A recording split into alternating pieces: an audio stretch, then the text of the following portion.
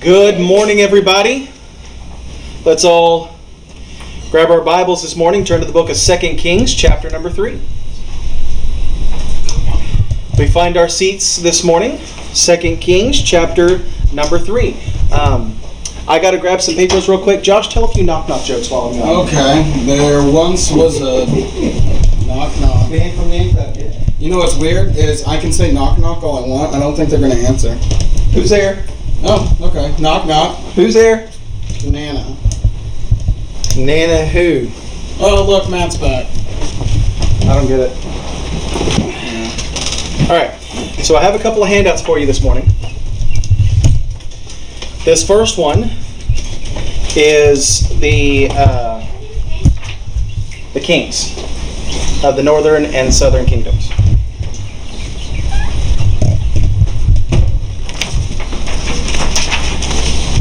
Here you go, Sylvia. Can you come grab a couple for you and Ryan? I think there's two there. All right. So let's go over these charts real quick. Let me show you guys on Facebook real quick what the chart looks like. You can take a screenshot on your phone.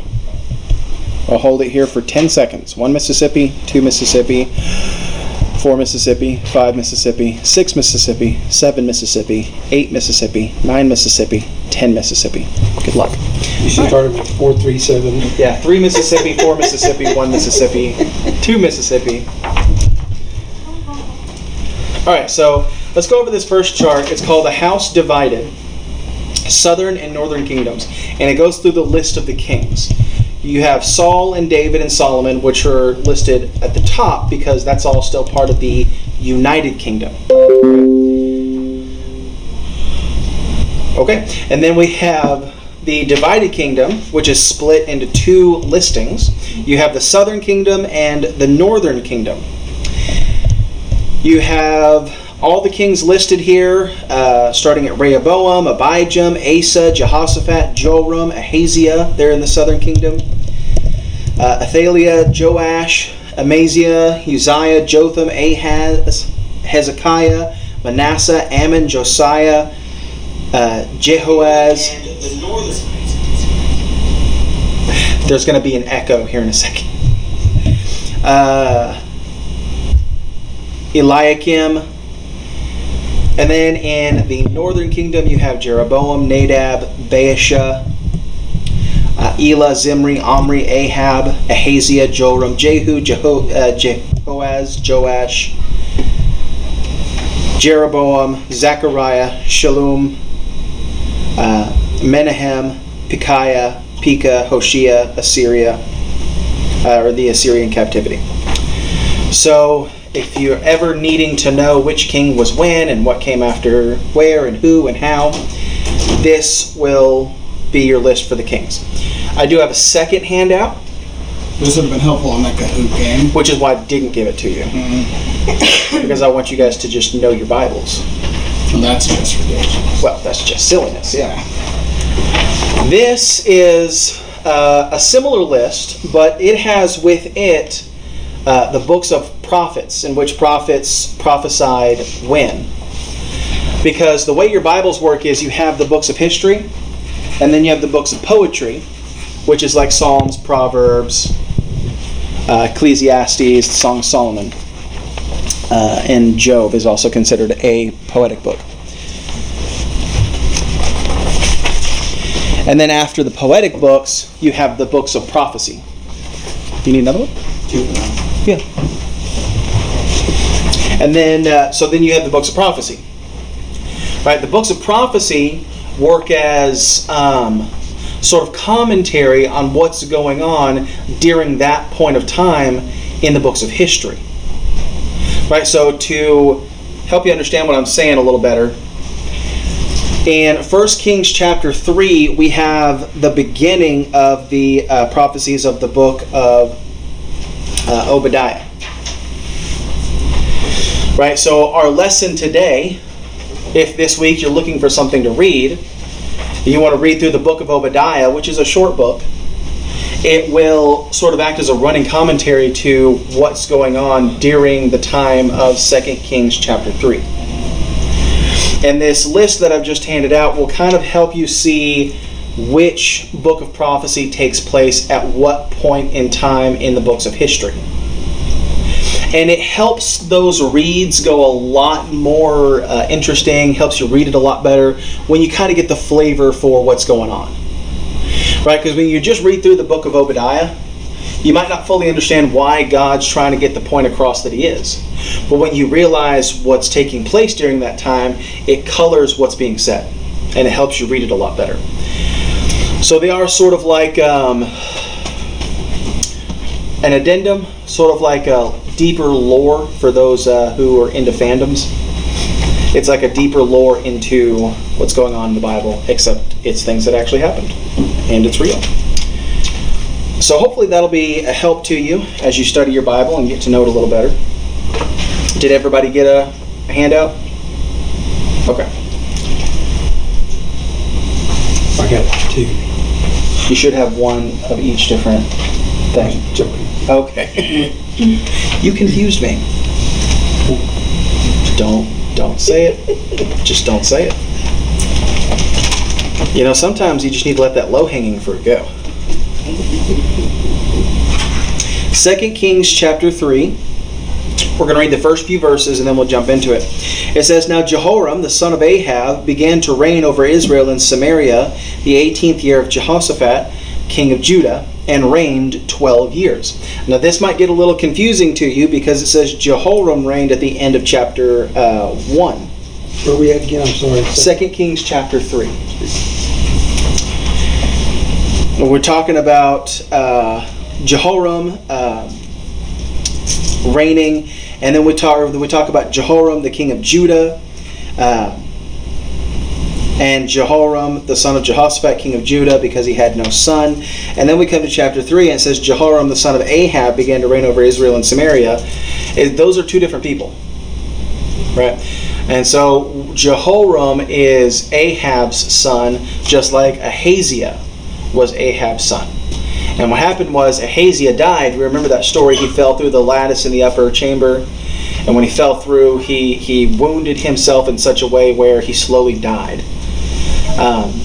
Remember, they asked for Elijah to come and prophesy, and he kept destroying the armies that they kept trying to get him after. And Ahaziah did, at the end of that story, eventually pass away.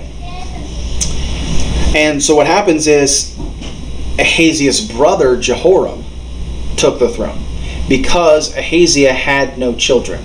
So he had no natural inheritor to the throne. So his brother reigned in his stead. So this is where we're at in chapter 3, verse 1. Began to reign over Israel in Samaria the 18th year of Jehoshaphat, king of Judah, and reigned 12 years. And he wrought evil in the sight of the Lord, but not like his father, and like his mother. For he put away the images of Baal that his father had made. Nevertheless, he cleaved unto the sin of Jeroboam the son of Nebat, which made Israel to sin.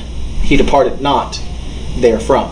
And so what that means is, you remember the golden calves that they built back up out of fear of them returning to Judah. So he got rid of the Baal worship, but he kept the golden calves, is what that means. Now, if you'll look at this chart that you've got here, you'll see next to each king's name in brackets there's an E, and next to some of them there's an R. You see that? What that represents is he did that which is evil in the sight of the Lord, or he did that which is right in the sight of the Lord. So you can have a quick... There's a lot of E's there, I know. Well, I'm just looking at the northern one, and it's just all E's. Yeah. Yes, it is. Wow. There's a lot of E's in this list, which really helps you understand why things happened the way they happened. Everything rises and falls on leadership. And so we see the same thing true about Jehoram. He did that which was evil in the sight of the Lord. in that he continued to worship and have the people worship the golden calf. So then we come to our first point this morning. And our first point this morning is preparing for war. In preparing for war, we see in verse 4, it says, "And Mesha, king of Moab, was a sheep master, and rendered unto the king of Israel 100,000 lambs, and 100,000 rams with the wool. But it came to pass when Ahab was dead, that the king of Moab rebelled against the king of Israel. And the king Jehoram went out of Samaria the same time, and numbered all Israel. And he went and sent to Jehoshaphat the king of Judah, saying, The king of Moab hath rebelled against me. Wilt thou go with me to Moab to battle? And he said, I will go up. I am as thou art. My people are thy people, and my horses as thy horses. And he said, Which way shall we go up? And he answered, The way through the wilderness of Edom. So the king of Israel went, and the king of Judah, and the king of Edom, and they fetched a compass of 7 days' journey, and there was no water. There was no water for the host and for the cattle that followed them. And the king of Israel said, Alas, that the Lord hath called these 3 kings together to deliver them into the hand of Moab. So we see a preparation for war. In verse 5 it says that Moab rebelled against the king. And this may sound familiar because Moab has rebelled against Israel before. Now, Moab, just so you know, is it's not one of the warring nations. You remember when Joshua first comes into the Promised Land. He has 13 warring nations he needs to battle against to reclaim the Promised Land, right? Moab was not one of them. I said, well, then where does Moab come in at? The Moabites. Okay, does anybody remember the story of Sodom and Gomorrah? Right, okay, so Joab leaves Sodom and Gomorrah. And was anybody watching Wednesday night when I said which city Joab leaves Sodom and Gomorrah to go to?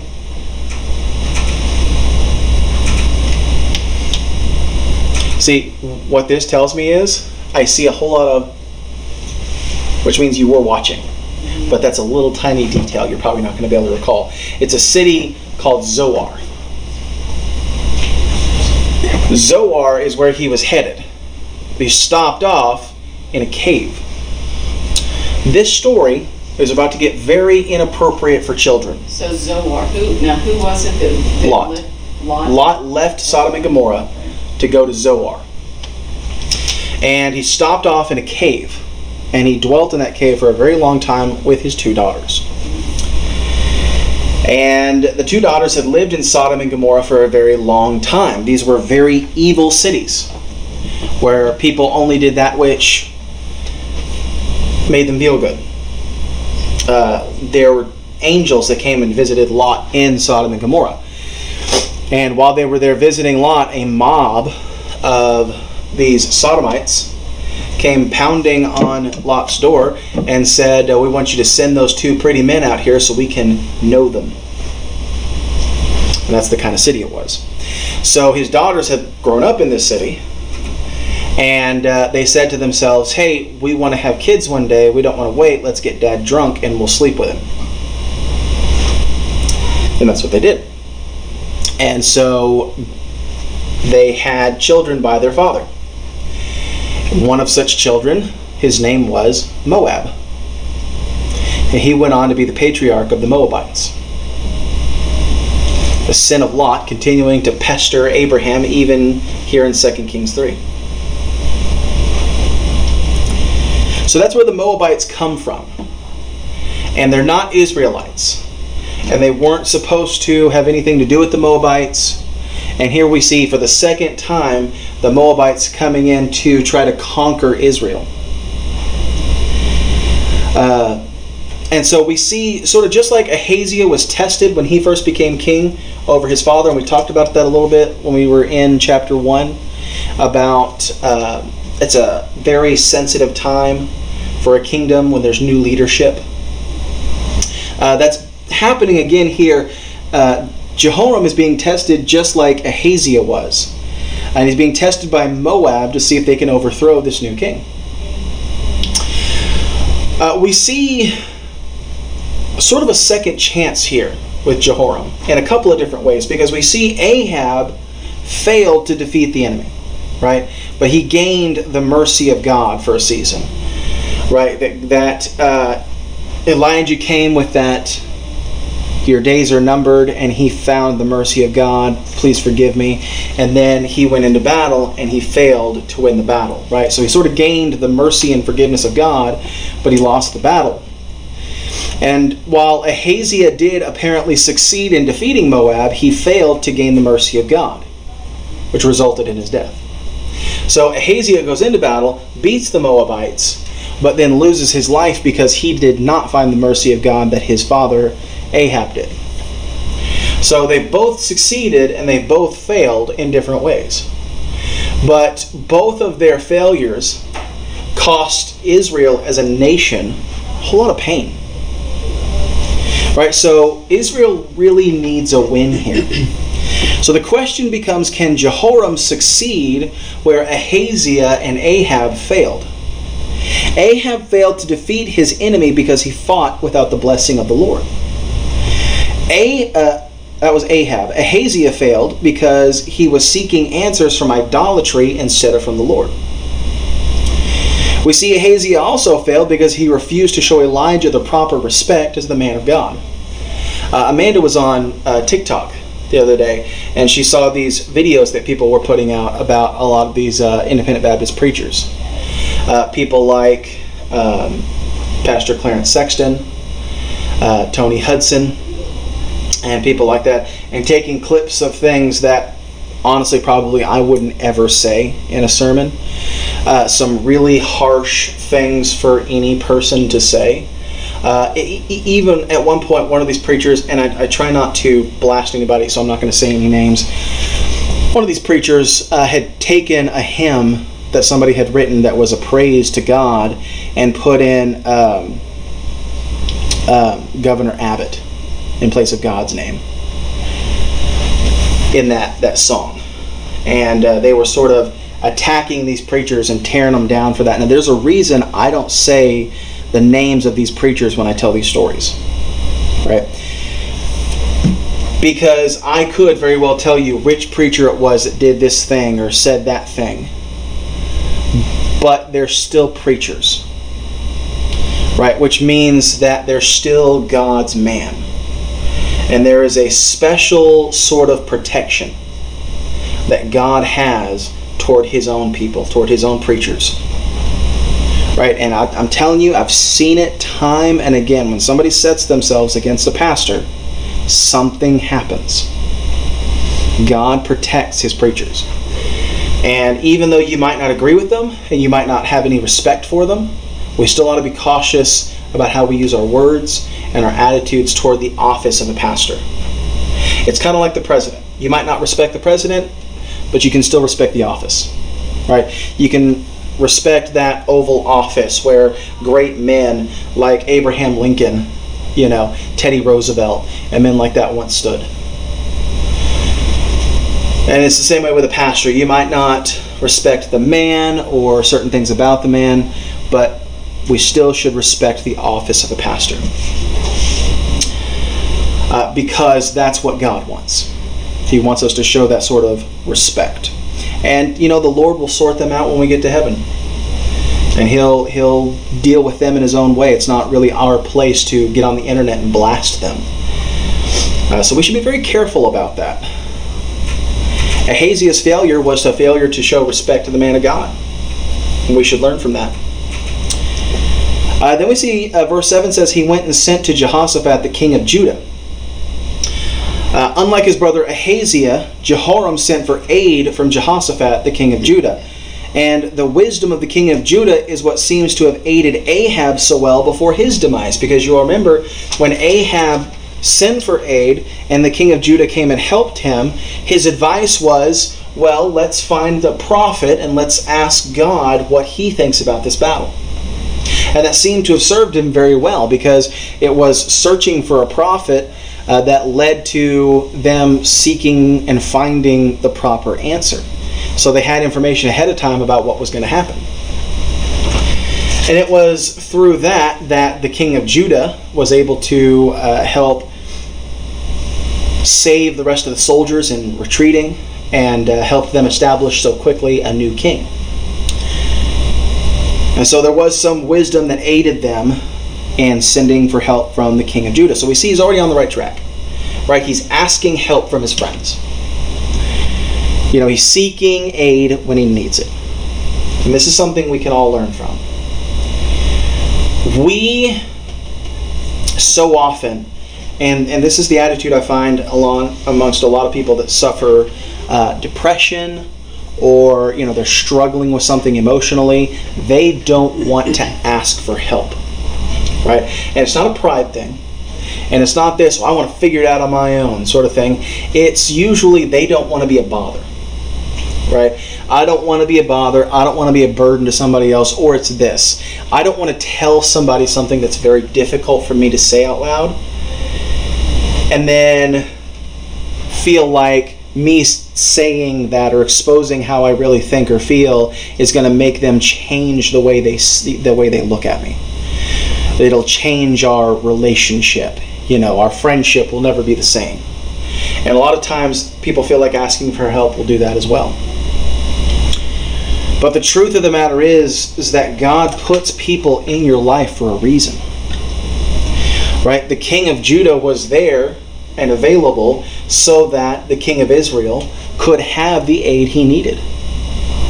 There are people in your life that can help you, if nothing else, just to be an ear. Just to listen and respond appropriately to what you're going through and what you're feeling. And if they don't have any advice, if they don't really know what to tell you what to do, just listening can be so much more help than you realize. We need to learn to call on our friends for aid when we need it. Just like Jehoshaphat. So then they gather together and they come through. It says they came through Edom, right? And then it says the king of Edom joined the king of Judah and the king of Israel. Now, I need to explain something to you here that I haven't explained to you up until this point. We've talked about the king of Israel going to Samaria and spending time with the Samaritans and so forth. Samaria, originally during the time of David and Saul, during the time of Solomon, Samaria was a part of the kingdom of Israel. Right? And so was Edom. That was all just Israel. And so what we've seen is through the course of history that we've studied this whole time of Israel's history, we've seen them split once, right? Israel and Judah. But now evidently they're starting to fracture off into other smaller pieces. They're continuing to split and split and split and split and split. Now you've got Israel, and you've got Judah, and you've got Samaria, and you've got Edom. And they're continuing to fracture into their own little kingdoms. And so that's sort of the condition they find themselves in, because they're getting further and further away from the Lord. And I'm telling you right now, a signal of getting away from God's original intent, getting away from God's will, is signified by fracturing, by dividing, by separation, by isolation from the brothers and sisters in Christ. You will hear other preachers, if you listen to other preachers of our same denomination, you will hear them say things like, well, we're only going to stand on people who stand on solid doctrine. If they don't have solid Bible doctrine, we're not going to have anything to do with them. And you're going to hear them back themselves up by quoting a verse that says, come out from among them and be ye separate and touch not the unclean thing. You'll hear them say friendship with the world is enmity with God. But those are talking about lost sinners that are going to entice you to do sin. It's not talking about our brothers and sisters in Christ. And a sign that we're getting further and further away from the will of God is we can continue to push our brothers and sisters away. That's what they were doing in Israel. They were fracturing and splitting up and going into their own ways. We're covering this in 1 Corinthians on Wednesday nights. That's what the church at Corinth was doing. They had their own little sections, their own little groups. I am of Paul. I am of Cephas. I am of Apollos. And the theme of 1 Corinthians is actually about unity. And if you've been following along in our Bible study on Wednesday nights, you'll see that. The theme is about Paul calling them to unite and not divide. We should be multiplying, not dividing. And that's the theme. And that's what we see Israel doing here. They're fracturing and they're dividing. And that's what we see in Christianity today. We see the more pious and super spiritual crowd, the I am of Christs, if you will, that they're fracturing off, isolated in their ivory towers, spent up in their white robes all day studying scriptures. Unfortunately, most of the time what they're doing is actually counting their money. I can tell you that because I've seen it firsthand. What we should be doing is uniting. We should learn from Israel's mistakes, and we should unite, because it is this fracturing that will eventually lead to their demise. The Bible warns us. It's giving us a warning before we too are destroyed.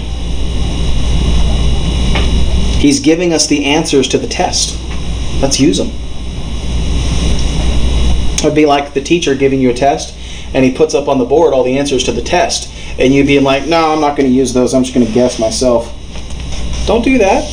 Use the answers. He's giving them to you. But as they're going through, they come upon a problem. Right? See, they devised this strategy. They were going to surround the enemy from behind. And this was their strategy, because now they had 3 kingdoms united together. They had the manpower. And they were going to surround the enemy from behind and then attack them that way. So they took an extra week, go through Edom, the wilderness of Edom, and to encompass the enemy. But in doing so, they ran out of their rations. They ran out of water. Now, I've heard it said before, I believe it is the scientists have said you can go a month without food and still technically live and survive. But you can't go a week without water, or you will die. And this wasn't a week of them sitting around. This was a week of them marching through the wilderness, through difficult terrain. And they ran out of water. There was no water. And the same strategy that would have assured victory for our trio of kings also cost them an extra week of traveling. There was a lot that this victory was going to cost them. And sometimes the greatest victories require the greatest sacrifices. If you want to win, sometimes you're going to have to give something up in order to get that win. Sometimes if we want to succeed spiritually, we have to surrender our own personal desires. If we're going to grow closer to the Lord, if we're going to do anything worth doing, sometimes we have to give up what we want in order to do the right thing. The greatest victories require the greatest sacrifices.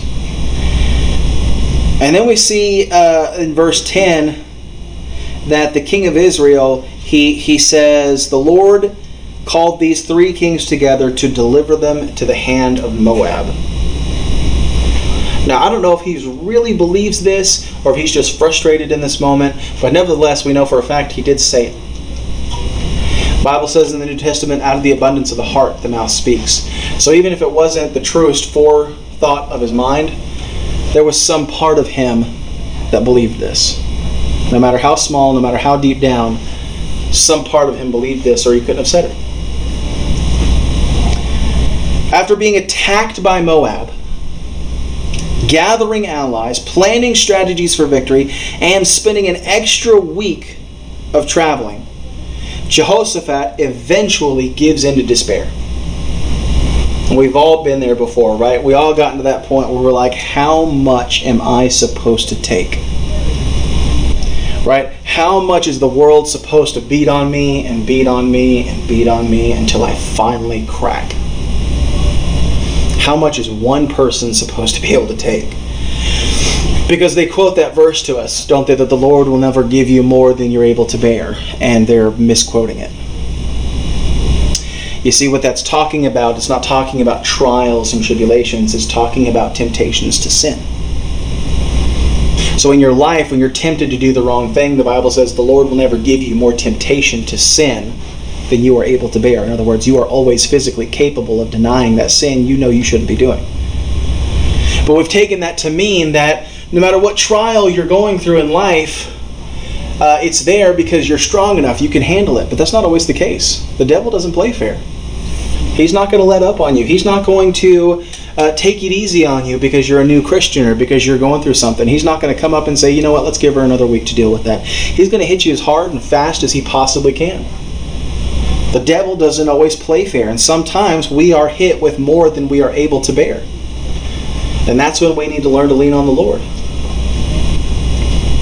You come to this point and you give in to despair and you respond in one of two ways. And I found that people respond in one of a couple of ways. They either give in to despair or they dig in their heels and they push even harder. And it's always one of the two. You come to that moment and it's sort of a defining moment for you. You find out something about yourself. And maybe that's why the Lord allows us to get a little overwhelmed sometimes. Maybe He wants us to learn about ourselves, which one we are. Are you the kind of person that's going to give in to the despair? Are you the kind of person that's going to dig in your heels and push even harder? Amen. He wants us to learn and He wants us to grow. If you find out that's not the kind of person you are, then you know you have something to work on. The king of Israel gave in to despair. We need strong faith in our moments of despair. And when you grow your faith, it's not in the moments of despair. It's not in the trials. It's not in the hardships. That's not when you grow your faith. You grow your faith in the moments of peace. You grow your faith in the moments of calm in your life. You grow your faith in those mornings you wake up. Your eyes sort of open in bed and you have a choice to make right then and there. You can either get up, read your Bible, have your prayer times with the Lord, or you can get an extra half hour of sleep. Those are the moments you grow your faith or not. Because if you wait until despair hits your life, your faith isn't strong enough, it's not going to last. But if you choose to exercise your faith daily, you choose to work on your faith every day, when you need it most, it will be strong enough to endure. We exercise our faith every day for the day we need it most.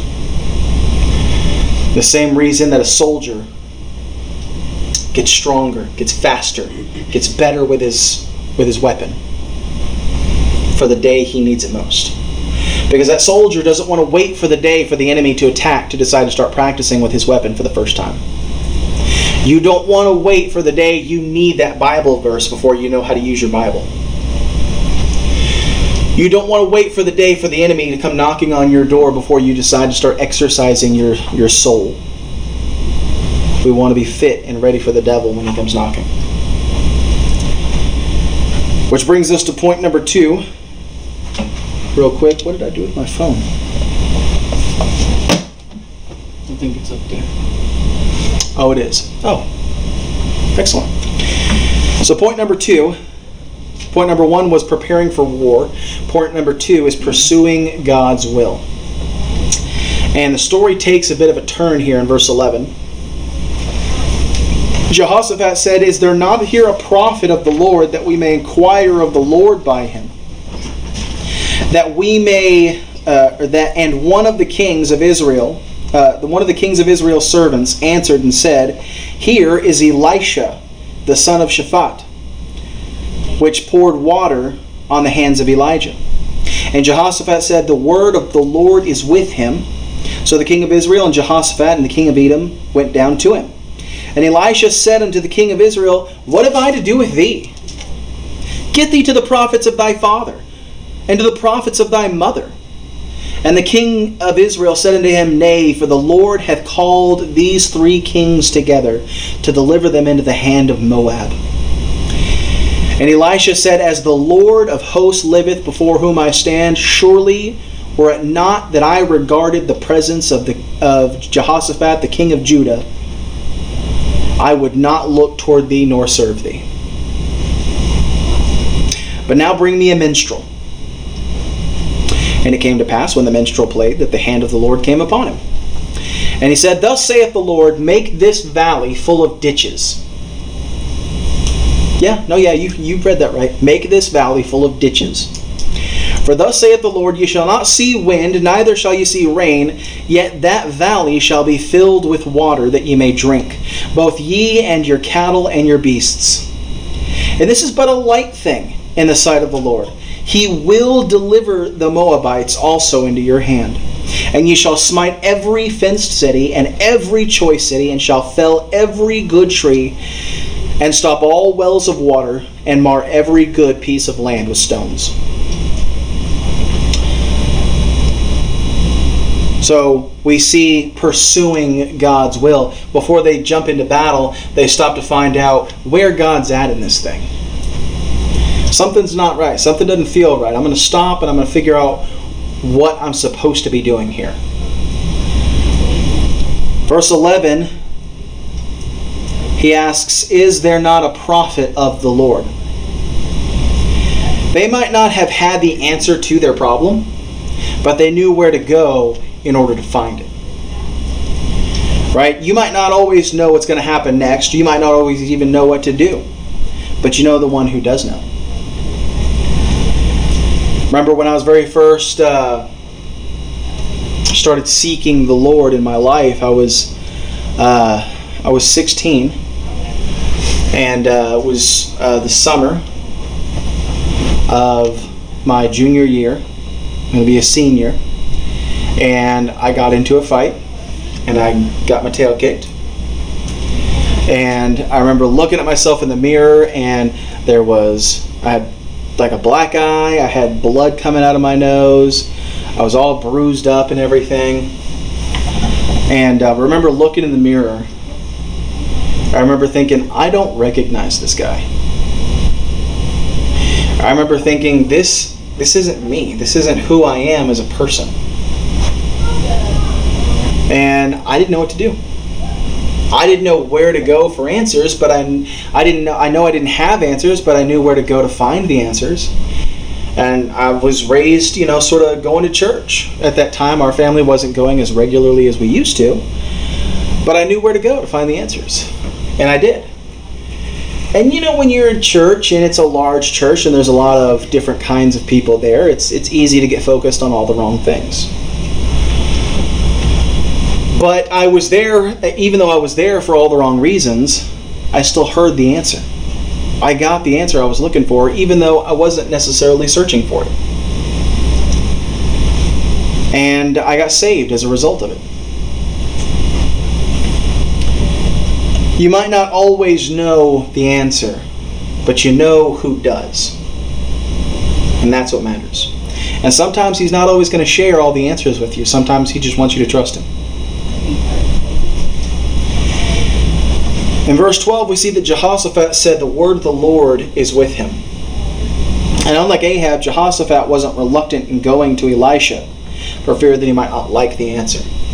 So we see again Jehoshaphat succeeding where Ahab failed. Remember they said, let's go to Elijah, and Ahab says, or not Elijah, let's go to, I forget the prophet's name. It was the last chapter of the book of 1 Kings. And Ahab says, I don't want to talk to that guy. He never tells me what I want to hear. Which, if he'd have stopped and thought about it for a second, he'd have realized that's the way the world works. You don't always happen the way you want it to. So if somebody's a real prophet, they're going to tell you things that you're not always going to want to hear. And so we see that, once again, Elisha is mentioned. And instead of saying, I don't want to go to that guy, he's not going to tell me what I want to hear, they say, oh yeah, we need to go to him. He really does have the word. He really does know the Lord.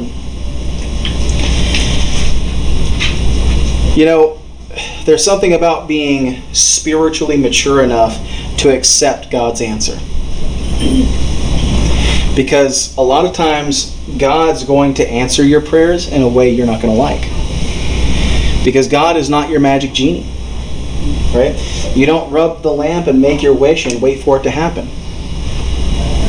God's not going to give you something that's not good for you. And instead of acting like my 4-year-old daughter who pouts and gets mad and goes, huh, every time I tell her she can't have a cookie instead of dinner, and runs out of the room and says, I'm out of here.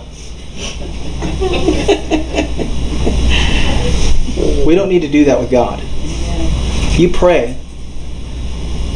You wait for God to answer you, and when His answer is no, you don't, in your soul, go, I'm out of here. We develop some spiritual maturity. We accept God's answer as is, because He knows what's best. Jehoshaphat was showing some real spiritual maturity here. And then we see verses 13 and 14, Elisha said unto the king of Israel, What have I to do with thee? Elisha rebuked the king of Israel for his idol worship without fear of retaliation. Elisha, we remember from last week's Sunday school lesson, he just spent his last few moments with his sort of spiritual father, Elijah. Had his last few lessons from Elijah before he watched Elijah go up to heaven in a chariot of fire. God placed upon him that sort of same spirit that Elijah had, a double portion of that spirit. And here he is. He's standing before the king of Israel, who no longer worships Baal, but still worships that golden calf. And Elisha here is telling him, if it wasn't for that good king standing right there, I wouldn't let you walk through my front door. I wouldn't talk to you to tell you the time of day.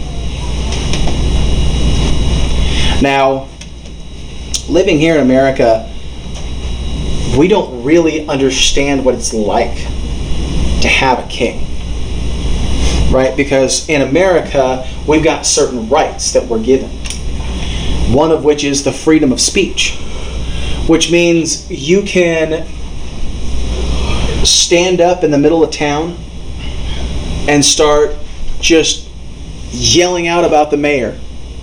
There's nothing anybody can do about it. They can't arrest you for that. You have freedom of speech.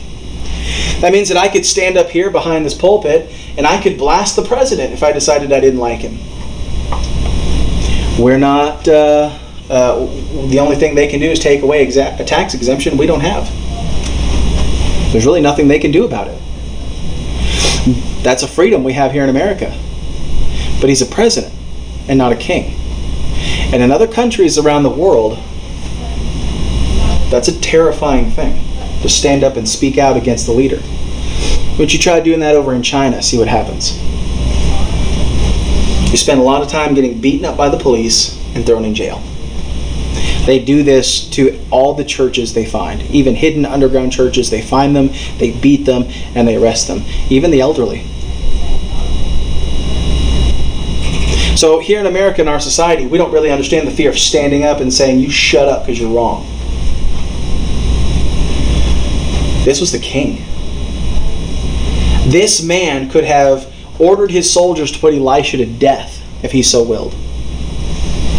And Elisha wasn't even careful with his answer, because the sin was so severe.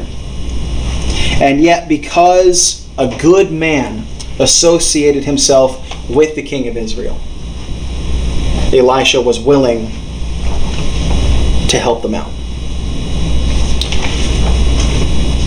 Sometimes all somebody needs is a good friend.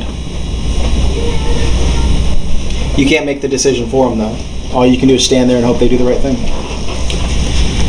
But Elisha refuses to even acknowledge Jehoshaphat as king because he wasn't the bloodline of David as well.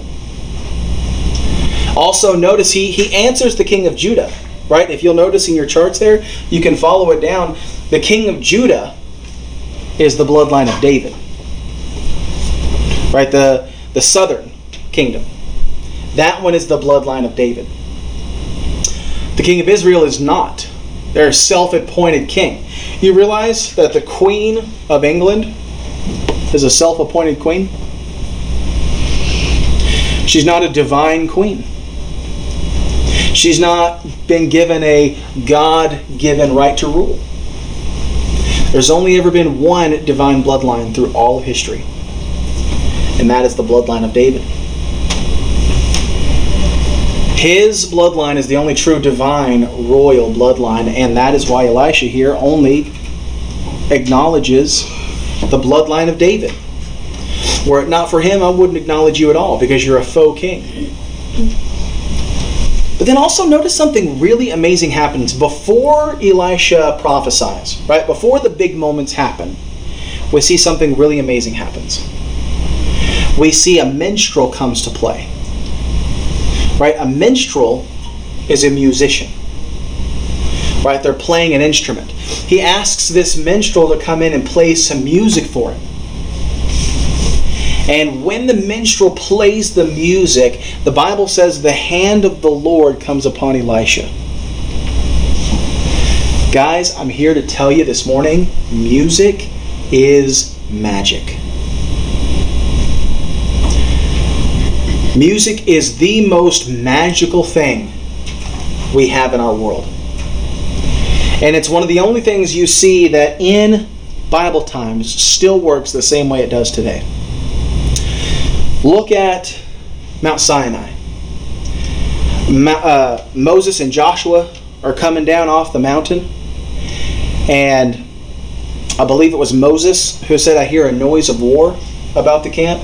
And Joshua says, it's not a noise of war you hear, that's music. And that tells you what kind of music they were listening to. A kind of music that sounded like war.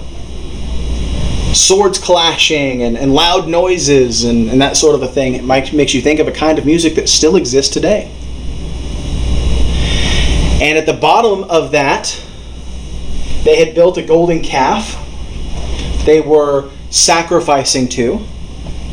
And they had all gotten naked and created a giant orgy there at the bottom of Mount Sinai. The influence of the music they were listening to. Kind of music they picked up in Egypt. They came down there and Moses was so furious he broke the 2 tablets of stone that God had given him.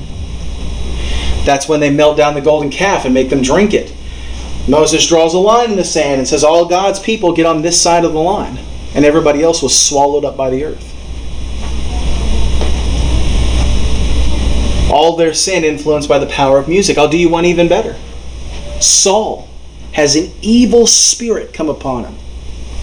I almost want to see what animators today could make this scene look like. I imagine that would be quite a sight to behold. King Saul sitting upon his throne, and an evil spirit comes upon him. And David comes in. And he begins to take his harp out and he begins to play that harp for King Saul. And the music that comes from that harp makes the evil spirit depart from Saul like magic. Music works the same way for us today.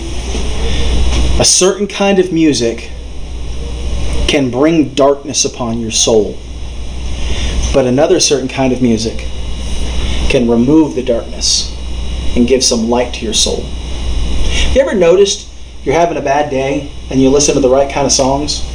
You hit that right playlist, you just start feeling better, right? That's the power of music. Hey, you want to know why Paul told the New Testament churches to teach and admonish one another in psalms and hymns and spiritual songs? It's because music is magic. And before you start to hear the sermon, we want to make sure that the magic of these hymns touches your soul. In the same way that this minstrel brought the hand of God upon Elisha. It's an amazing thing to me, and it's kind of magic that we still have access to today. Then notice in verse 16 and 17, after the minstrel plays, the hand of God comes upon him, he begins to prophesy, and this is what the message from God says. You may drink, in verse 16 and 17, he says, you may drink both ye and your cattle and your beasts. In other words, God promised to provide for these 3 kings just like he has promised to provide for us. But just like with Jehoshaphat, God's provisions don't always come to us the way we expect them to. What did God say to do? He said, dig ditches in the field. these big pits and these big holes, and God will bring water to the valley and will fill those pits up, and they'll be full of water for you to drink and give to your cattle. Now that's not exactly, I'm sure, the way they expected to get their water, but they got their water. I'm sure the children of Israel and Moses didn't expect to get their water from a rock, but they did. We have this bad tendency as human beings, and it's just human nature, that when we want something, we kind of want it to happen the way we expect it to happen. It gives us a sense of control, right? We feel like we can predict it. We have some sense of control over the situation. But even sometimes when we get what we want, but we didn't get it in the way that we wanted, even then sometimes we're still bothered by it. And what's the Lord trying to teach us? He's trying to teach us to let go of that sense of control, to let Him be in control. For Him to say, you can get it, but you're going to get it my way. Because you need to learn to have faith, to let go and just trust me. That's what He says. That's what He was trying to teach them as well. I'm going to give you this, but not in the way you expect. And then He says this thing. He says, this is but a light thing in the sight of the Lord. How encouraging is that? How encouraging it is to think that the things that crush us under the weight of their burden upon our life are but a light thing to God. The things that are so heavy we can't even begin to contain them, God just lifts with His pinky finger as though it's nothing at all. Imagine when you're a kid and you're trying to help mom and dad carry in groceries, and you got that one bag of groceries that's got a few cans in it, and you are really struggling to get in the house with it. And you look beside you, and here comes Dad with 2 arms full of bags of groceries, because as guys, we want to get everything in one trip. We might break our back, but we're going to get it all in one trip. I got the water on my head. I got 14 bags on each arm. I'm leaning like this so I can put the sodas on my back as I carry them. But I'm going to get it all in there. And you look past Dad walking past you like that, and you're like, wow, he's strong. Now that's probably nothing out of the ordinary for any normal person. But compared to what that kid can do, what the dad can do is amazing. And that's the way we are with the Lord. It's but a light thing. It's no big deal. It's nothing to God. But to us, it's amazing that He can lift such a heavy burden. Whatever Moab you find yourself facing today, remember that to God, it's nothing.